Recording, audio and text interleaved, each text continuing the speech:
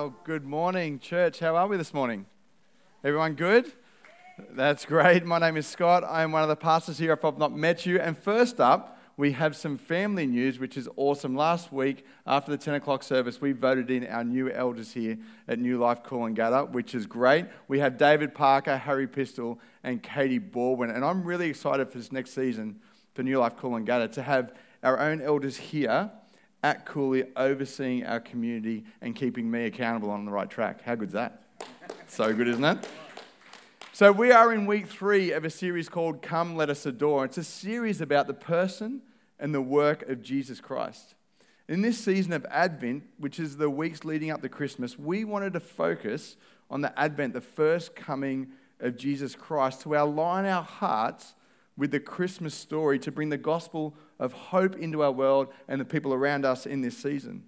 In the first week, we explored why we need a king and how all the human kings have failed over the millennia, but one perfect king came and didn't fail. He was a servant, savior king. And then last week, we had Pastor Anna Houston come and taught us about the incarnation of Jesus Christ, that Jesus came in the flesh and what that actually meant to humanity. That it brings hope and comfort, and it also brings that comfort because you know that God is with us, Emmanuel, God with us. And this week I'm going to be exploring the historical Jesus. Jesus was a real person, was he? Or was he actually a myth? And I wanted to jump into Luke 1, chapter 1, verses 1 to 4, whereas Luke's setting up, he's talking to Theophilus. Thanks, mate.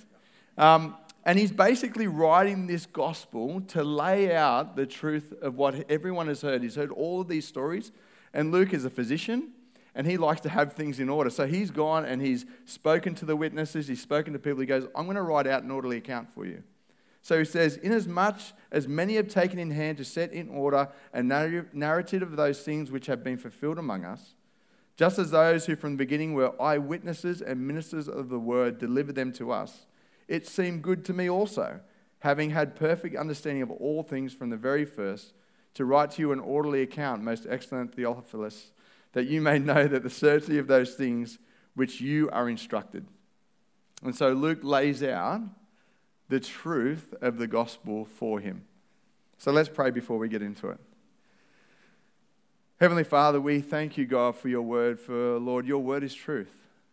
We thank you that you inspired the writers of your word with your Holy Spirit, that you inspired Luke to write an orderly account of Jesus, what you came and did and accomplished through the cross. Lord, I pray that you would help me preach your word today in truth and grace. Lord, that they wouldn't look to me, but they'd only look to you, the one who brings life and life in all its fullness. In Jesus' name we pray. Amen. So I remember when you were a child and you believed in Santa? How awesome was that, right? There was this guy that just came and gave you presents. Like you would write letters to him and you'd be like, this is what I want. Whatever you wanted on your heart as a kid, you're like, I'm going to write a letter to him. And then on Christmas Day, they would come. He'd get in his magic sleigh and he'd fly around and he'd drop presents into your living room. And as a kid, that was just amazing, right? It's what you look forward to every year. Like if you were good enough, you actually got what you wanted. But then remember when you found out he was fake? Remember you're at school and you're like, what are you getting this Christmas from Santa? And they're like, Santa's not real. And you're like, really? You sure he's not real? And then you start thinking, hang on. Yeah, I see him at every single shopping center. How is that possible? He flies with magic reindeer. Really? And he fits down my chimney. I don't even have a chimney. We don't have chimneys really in Australia. So what's going on? You start putting 2 and 2 together, right? And you start thinking, wow, okay, yeah, he just seems too good to be true. And then you start thinking, oh, what about the Easter Bunny? Is that real? Maybe the Easter Bunny's not real either. What about Batman? And then you think, oh, no, I saw Batman at Movie World. No, he's all right. He's real. But what happened is we have our parents that have told us this story about this person. And it's the first time we actually feel like our parents have lied to us, like we feel there's been a deep deception from the people that are actually meant to protect us. Is that how you felt? So when it comes to Jesus, this amazing figure of human history, we then think, well, is he real or is he made up like Santa? You know, my parents lied to me about Santa to stop me being naughty all year. You know, be good, otherwise you won't get your presents. So we're like, oh, okay. So they might be lying about God too, this mystical figure watching over all the bad stuff that I do. And we have this PTSD from Santa and the Easter Bunny, and therefore we actually struggle to trust the account of someone as amazing as Jesus. We find it hard to accept that there could have been a person who lived like Jesus, who did the things Jesus did. We find it hard to believe there's actually a human that lived out what they preached. Why? Because we don't see one as amazing as Jesus in our lives. We don't know anyone as loving as Jesus, as servant-hearted as Jesus, as present as Jesus, as perfect as Jesus, and as sacrificial as Jesus. So therefore, he must be like Santa or the Easter Bunny. And because of this PTSD, what we do is we try and dismiss the reality of Jesus Christ.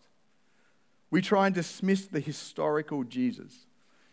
The amount of people that I talk to, either that come and do Alpha, which explores Christianity, or just people in general conversation out in the world, when I tell that I'm a pastor, they go, oh, Jesus is made up. He never existed. Like the 12 apostles, they just made this guy up because they didn't want to be part of the Jewish system anymore. He never even lived. And I remember when I first came to faith as an adult, I was like, okay, I'm hearing all this stuff. I give my life to Jesus, and I'm like, okay, but I'm a bit of an intellectual guy. Like, I need to know if he existed. So I went on this journey to see if there's actually any evidence outside of what we find in the Bible for the historical Jesus. And there's actually a theory out there called the Christ myth theory. And you'd be actually shocked how many people across the world believe this theory. And the Christ myth theory proposes that Jesus never existed. Like he never lived. He's just a figment of our imagination that we find in the Bible. But virtually all scholars reject the Christ myth theory and accept Jesus came as a human and did exist. There's actually a guy named John Dixon. Now, John Dixon, he's an Australian historian of religion, and he focuses on early Christianity and Judaism, and he's a media presenter. He's the guy on the left there, up on the screen. Now, he's an apologist for Christianity. He goes on TV, on ABC, on Q&A, and Channel 9. He's written books around the historical Jesus, and he's on many media outlets. And you might be like, oh, he's an apologist. Does he go around apologizing for Christianity? No, he doesn't apologize for it. An apologist means you actually defend the Christian faith. So you go into universities, you go on TV to defend the faith of Jesus Christ. And John actually put out a challenge to this claim that Jesus didn't exist. He's put it out in writing, he's put it out on videos, he's put it out on TV, and he says this: contrary to recent atheist claims, Jesus did live. I will eat a page of my Bible if someone can find me just one full professor of ancient history, classics, or New Testament in an accredited uni who thinks otherwise. He's like, hey, if there's anyone out there who is actually credited in history or any other area that will actually come to me and say he didn't exist, I'll eat a page of my Bible. Now, that challenge has been out there for years and years and years. He even came and preached at New Life at Rabina once and put it out there again. And we live streamed that out to lots of people across the world. And no one's ever come to him to try and claim that he would then have to go and eat a page of his Bible. You see, the historical Jesus is not contested academically. So for anyone to claim that Jesus is a myth is a grossly deceptive, and it's willfully ignorant of the historical facts. It's absolute rejection of the truth and the historical facts we find about Jesus. It's actually like saying, well, Elvis Presley's a myth. He never existed. People go, what? And just to be clear, I'm talking about the historical Jesus, the fact that Jesus actually lived and was crucified. I'm not talking about whether he was God and what he accomplished through the cross. But here's the thing. This is how far humanity will go to reject Jesus. You see, if you make him a myth, if you can erase his existence, you don't have to consider his claims to be God and Savior of the world. And so it's kind of like this when we talk about Jesus. The Christian myth theory is kind of like, la, la, la, la, la, la, la. You know when people do that? And you're just like, what are you doing? Like, that's just crazy. That's kind of the idea of people saying, well, no, he just didn't exist. It actually defies belief. Now, there was a guy who wrote a book. He was an atheist. His name was Lee Strobel. And he wrote a book called The Case for Christ. I really encourage you. There's a book you can go and read. That's the book. Or the movie. They did a movie on it as well. And it's a true story of Lee Strobel in the 1980s. He was an atheist journalist and an investigative reporter for the Chicago Tribune. And what happened is, through a series of events, his wife started attending a Christian church. And this irritated Lee, right, as an atheist. He's like, so being an investigative journalist, he's like, I'm going to set out to prove that Jesus was a myth, that the resurrection didn't happen, it was fictitious. But unfortunately for Lee, the more he investigated, the more evidence he found that Jesus was crucified and actually rose again. And in the end, faced with all the overwhelming evidence and the beauty and the wonder of Jesus, his life, and his sacrificial death and resurrection, Lee repented of his sins of unbelief and put his faith in Jesus. You see, faced with the facts, Lee couldn't deny the historical Jesus, that he actually lived. And you say, okay, Scott, well, where's the proof? Where's the proof of this historical Jesus? Well, as we read before, at the beginning of Luke's gospel, he says, inasmuch as many have taken in hand to set in order the narrative of those things which have been fulfilled among us, just as those who from the beginning were eyewitnesses and ministers of the word delivered them to us. It seemed good to me also, having had a perfect understanding of all things, from the very first to write you an orderly account, most excellent Theophilus, that you may know the certainty of those things which you are instructed. I just cannot say his name. I just can't. So you're just going to have to deal with it. So what we see here is we have Luke, and he's saying, guess what? There are eyewitnesses. Luke is writing this in the first century. He goes, there is eyewitnesses out there, Theophilus, that you can go and talk to. That you can actually go and say, hey, are these accounts fair income? Could you imagine trying to tell a fictitious story when there are all these eyewitnesses still around? Like they go, oh, Jesus said this, and everyone's like, no, he didn't. It would never get traction. But Luke's like, look, there is a multitude of witnesses you can go and ask about the accounts of Jesus Christ. He says, you know what? Even the disciples, some of them are still alive. You want to go straight to the source? Go to the disciples. Go to the families. Go to the friends. You can actually go and speak to these people. You can talk to them and go, hey, is what Peter said right? And they're like, yeah. There were witnesses of like the Jewish leaders. They never denied Jesus, even to today. The Jews won't deny that Jesus lived. And then you have the Roman governors that actually condemned him to death. There were so many different sources you could go to and speak to find out if the accounts were true. So you'll say, well, of course the Christians would write that because it helps the spread of their religion, right? Well, here's the thing, though. It's not only in Christian writings that we find the historical Jesus.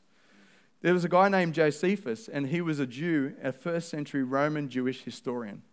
So he worked for the Romans. He actually defected to the Romans, and he worked for them, and he wrote about Jewish history. He recorded Jewish history, a special emphasis on the first century. So the whole time that Jesus was alive. And some of his most important works were the Jewish War and Antiquities of the Jews. And in the Antiquities of the Jews, he wrote, now there was about this time Jesus, a wise man, if it be lawful to call him a man, for he was a doer of wonderful works, a teacher of such men as received the truth with pleasure. He drew over to him both many Jews and many of the Gentiles. He was the Christ. And when Pilate, at the suggestion of the principal men among us, had condemned him to the cross, those that loved him in the first did not forsake him, for he appeared to them alive again the third day. As the divine prophets had foretold these and 10,000 other wonderful things concerning him, and the tribe of the Christians, so named after him, are not extinct to this day. This is really interesting. This is a non-Christian. He never confessed faith in Jesus Christ. He's a historian writing for the Romans. A non-Christian declares that there was this person named Jesus. And he goes, if we can even call him a man, because he did these wonderful works. Some of the translations of this say he did miracle works. So he's writing the history that there was this man that did these beautiful miracles, these amazing works, and he was the Christ. He's naming him as the Messiah, the promised one to come, the Son of God. And then he tells us that Pilate condemned him to the cross. What that does is it puts a time and a place in history that you can then reference to through the Roman archives and the different proconsuls that they had around in Judea at the time. And it says even that he rose from the dead, that people actually believe on the third day he rose from the dead and appeared to them, as all the divine prophets had prophesied, and Christians were actually named after him. That they were named Christians means actually little Christ, that they would go around and be like Christ, bringing restoration and hope to the world. So what Josephus writes is fully in line with the witness of the four Gospels, right? From the Christian historian. This is from a non-Christian historian, sorry. We have another one named Tacitus. Tacitus was a Roman historian and a politician, so he wasn't a Jew. And Tacitus was widely regarded as one of the greatest Roman historians by modern scholars. And he records the Great Fire of Rome in 64 AD that destroyed 2/3 of Rome. So 2/3 of Rome is like taken out by fire. And many believed it was actually Nero that started it. But what happened was, he decided to blame the Christians. He didn't like the Christians. And because he blamed the Christians, he then went on a rampage of just executing Christians at will. And you'll actually see in that picture behind me, on the right, that's Christians tied up on poles with sticks around them. So what Nero would do, he would have a party at his palace out in the garden. And when it came nighttime, they would set the Christians alight, alive, to light up their party. That's how persecuted the Christians were. So Christians would light the streets so people could party. And Tacitus writes, consequently, to get rid of the report that some of the reports were saying that Nero did it, Nero fastened the guilt of the fire and inflicted the most exquisite tortures on a class hated for their abominations called Christians by the populace. Christ, from whom the name had its origin, suffered extreme penalty during the reign of Tiberius at the hands of one of our procurators, Pontius Pilate. So we see here that Tacitus actually records that there was a man named Jesus, like a Christ, the Christ had come, and this religion that people were following was verified by the fact that he even records that Pontius Pilate crucified him. So again, we have this historical Jesus, the Christ, who was crucified, and it's not actually contested in the first century. It's not contested by the Jews, it's not contested by the Romans. And so Paul adds to this in 1 Corinthians 15 verses 3. He says, "For I delivered to you the first of all which I also received, that Christ died for our sins according to the Scriptures. And he was buried and he rose again the third day according to the Scriptures. That he was seen by Cephas, which is Peter, then by the 12. After that he was seen by over 500 brethren at once, of whom the greater part remain to this present, but some have fallen asleep. After that he was seen by James and then by all the apostles. Then last of all he was seen also by me as one born out of time." Paul's talking to the Corinthian church, and many of the people in Corinth would never have been to Judea. They may never have been to Jerusalem. So they wouldn't have seen Jesus or heard the report. So the gospel comes into Corinth, and Paul's like, hey, here's the facts. Jesus died according to the Scriptures. And remember, this is the Old Testament he's talking about.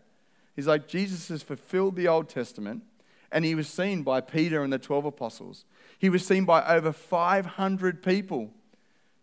And they're alive today. Some of them are still alive. So if you want to cross-reference, if you want to go and ask, there's heaps of people you can go and ask about the historical Jesus.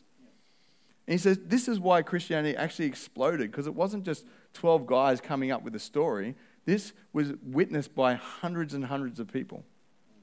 And then he's seen by Paul in the end in a miraculous vision. So Paul's like, he's still manifest today. So you see that the historical Jesus is not even in question in the first century. No one is saying that Jesus was a mythical figure. The only question was, what did Jesus do? What did his life, death, and resurrection accomplish? And we need to understand this is what the Gospels were written to answer that question. So now the historical Jesus is true and the death and the crucifixion are all historically agreed on, then the next question is Jesus the Son of God? Or is he just some guy who lived 2,000 years ago and did crazy miracles and was just a good moral teacher? You see, once we recognize that Jesus lived and died on the cross, the only thing you can do then is reduce his claims of being the Son of God and just simply make him a good moral teacher. There's an issue with this though. What kind of moral teacher would he be if he lied about his identity and told everyone he was the Son of God and came to save humanity, but he wasn't God or able to save? He'd simply be a liar, right? He'd be a deceiver of billions of people for the last 2,000 years. That is not a good moral teacher. C.S. Lewis actually puts it this way. I'm trying here to prevent anyone saying that the really foolish thing that people often say about him. I'm ready to accept Jesus as a great moral teacher, but I don't accept his claim to be God. That is the one thing we must not say. A man who was merely a man and said the sort of things Jesus said would not be a great moral teacher. He would either be a lunatic or on the level with a man who says he is a poached egg, or else he'd be the devil of hell. You must make your choice. Either this man was and is the Son of God, or else a madman or something worse.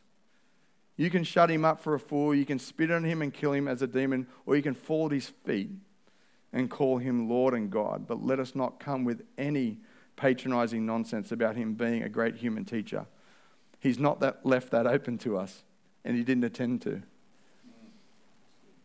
You see, if Jesus came and lied about his identity, he would be a crazy man. He would not be a great moral teacher. And here's the point of the gospel. The gospel is not there to teach us that. The gospel is there to tell us who he really is, and we need to make the choice on that. Jesus calls us to make a choice on the claim of his divinity. And here's where we get most confused. We get confused on Jesus' divinity. We find this concept really hard to comprehend in our own mind, right? Like, we need to understand Jesus is totally different to every other human being, because Jesus is the begotten of God, born of a virgin. We are simply made in the image of God. We are a creation of God. We are not God. But Jesus claimed to be God. He's not created like us. Jesus claims to be the begotten Son of God, the very nature of God in the flesh. And as Anna so rightly preached last week, Jesus was God in the flesh. And the theological term for that is the incarnation of Christ, God coming in the flesh. But what does begotten mean? What does it mean that Jesus is begotten of God? Well, C.S. Lewis speaks about what it means to be begotten. He says, we don't use the words begetting or begotten much in modern English, but everyone still knows what they mean. To beget is to become the father of. To create is to make. And the difference is this: when you beget something of the same kind as yourself. A man begets human babies. A beaver begets little beavers. A bird begets eggs which turn into little birds. But when you make something of a different kind from yourself. So a bird makes a nest. A beaver builds a dam. A man makes a radio. Or he may make something more like himself than a radio, say a statue. If he's clever enough to carve it, he may make a statue very like man indeed. But of course, it's not a real man. It only looks like one. It cannot breathe or think. It's not alive. Now, this is the first thing we need to get clear. What God begets is God. Just as what man begets is man. What God creates is not God. And just as what man creates is not man. That's why men are not sons of God in the sense that Christ is. They may be like God in certain ways, but they are not the things of the same kind. They are more like statues or pictures of God. So what C.S. Lewis says is, he says, we are a creation of God.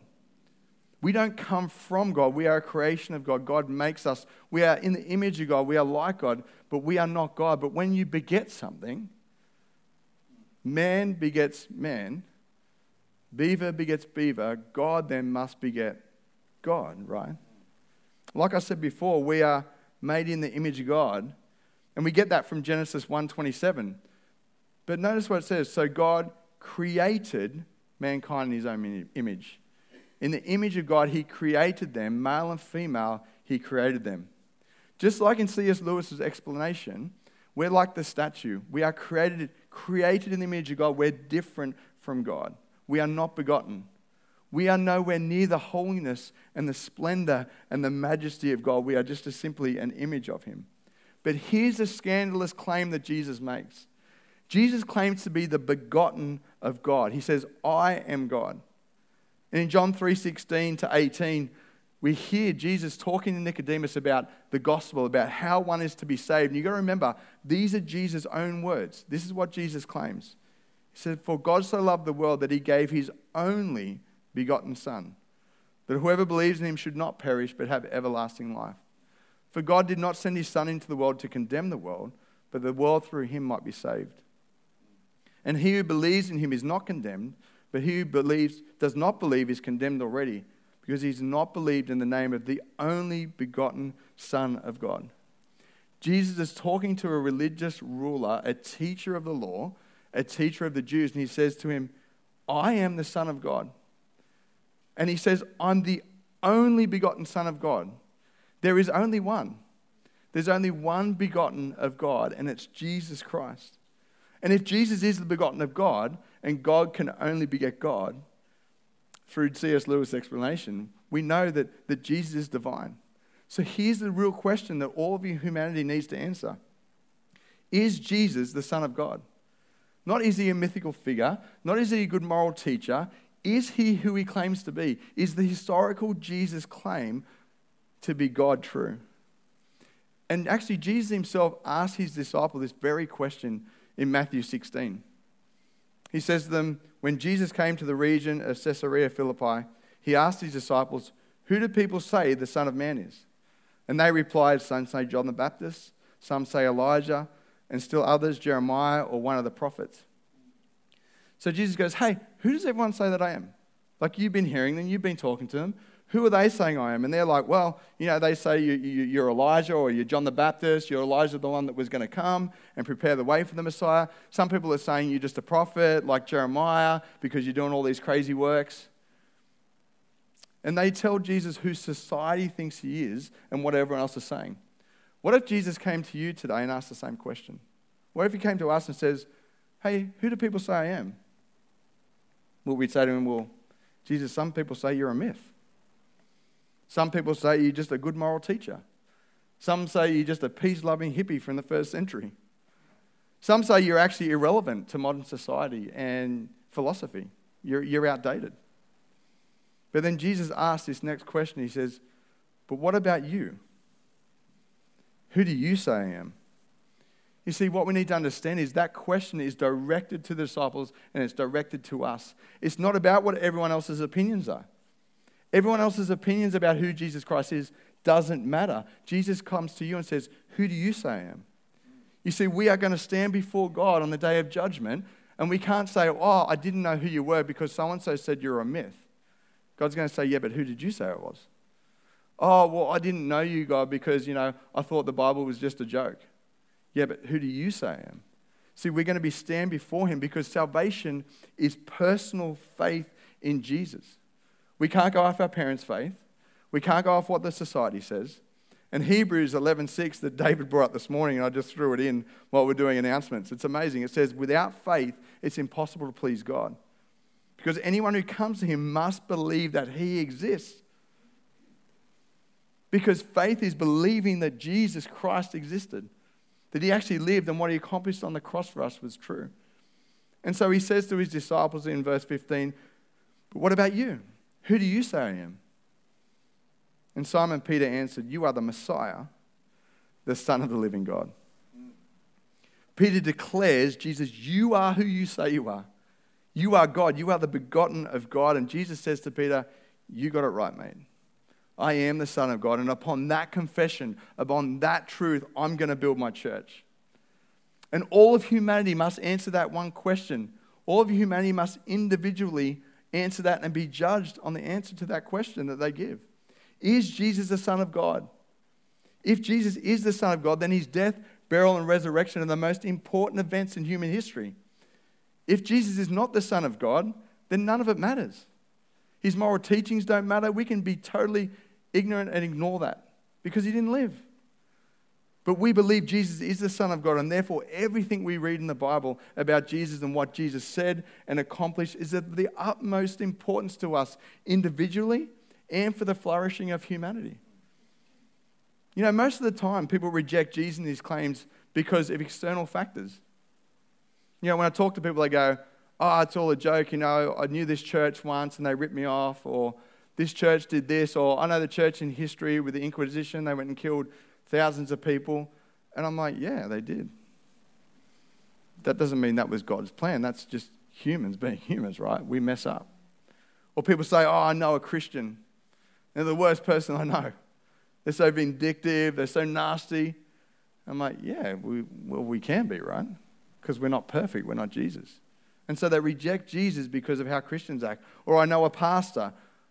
Or I know this, or I know that. And it's like the question we should be asking him, especially in this season, yeah, but who do you say Jesus is?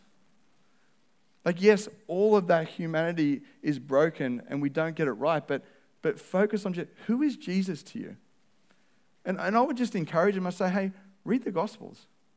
Don't make your decision on me as a pastor. Don't make your decision on a Christian you know. Don't make a decision on the church and how they burnt people. Go to the Gospels, look at the person of Jesus, and make a decision on him, because I know that Jesus won't disappoint. Does the band want to come up? I love how John finishes his Gospel in John 20:30. He says, and truly Jesus did many other signs in the presence of his disciples, which are not written in this book.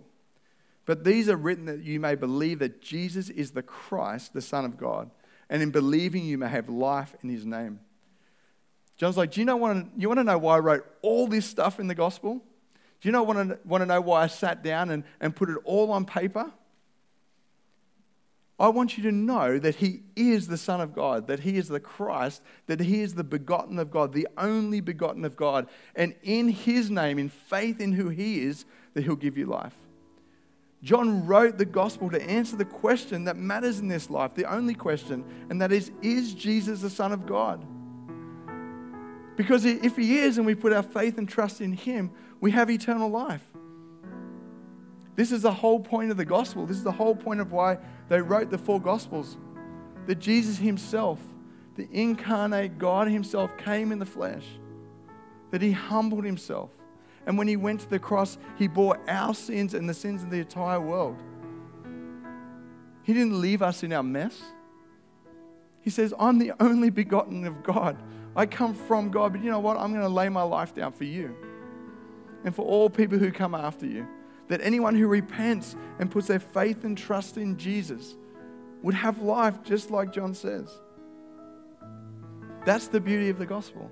That's the only question that we'll stand before God and answer for. Are we covered by his blood, or are we not? So here's the question the historical Jesus is asking you today. Who do you say I am?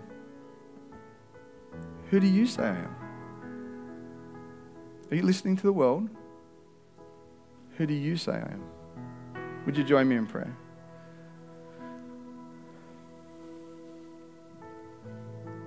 Father, we come before you today. We humbly bow before you. And Holy Spirit, I pray that you would just come and fill this room right now.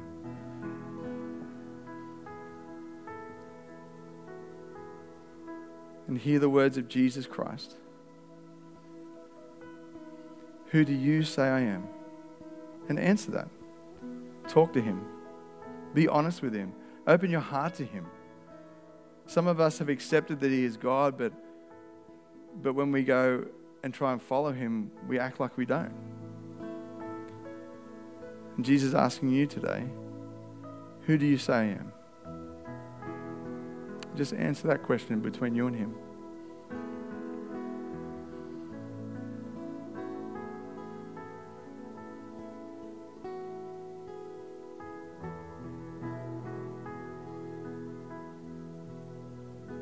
And Lord, we come before you, we repent of times where our lives and our actions don't reflect our declaration of who you are. Lord, forgive us of our sins. Lord Jesus, Son of God, have mercy upon me, a sinner. And you might be sitting there and you've never received the historical Jesus. You've never understood that Jesus was the only begotten of God and that he loved you so much that he laid his life down for you. And he's simply beckoning you, saying, who do you say I am? Today's the day you can put your faith and trust in Jesus Christ. The one who loves you, the one who wants to bring life, and life in all its fullness to you. And simply you can just repent. Repent of your sin, repent of your unbelief. You can just say, God, I believe you are the Son of God, that you died for my sins, that you rose again on the third day. And I thank you for forgiveness of sin through your blood. And say, God, fill me with your Holy Spirit, that I would walk hand in hand with you the rest of the days of my life. Lord, I thank you for each and every person here. I thank you, God, that you're working in hearts and minds, that you would soften our hearts to walk in a way that is in line with what we declare about you, that Jesus, you are God. And our worship to you is obedience and thankfulness. God, we love you and we praise you.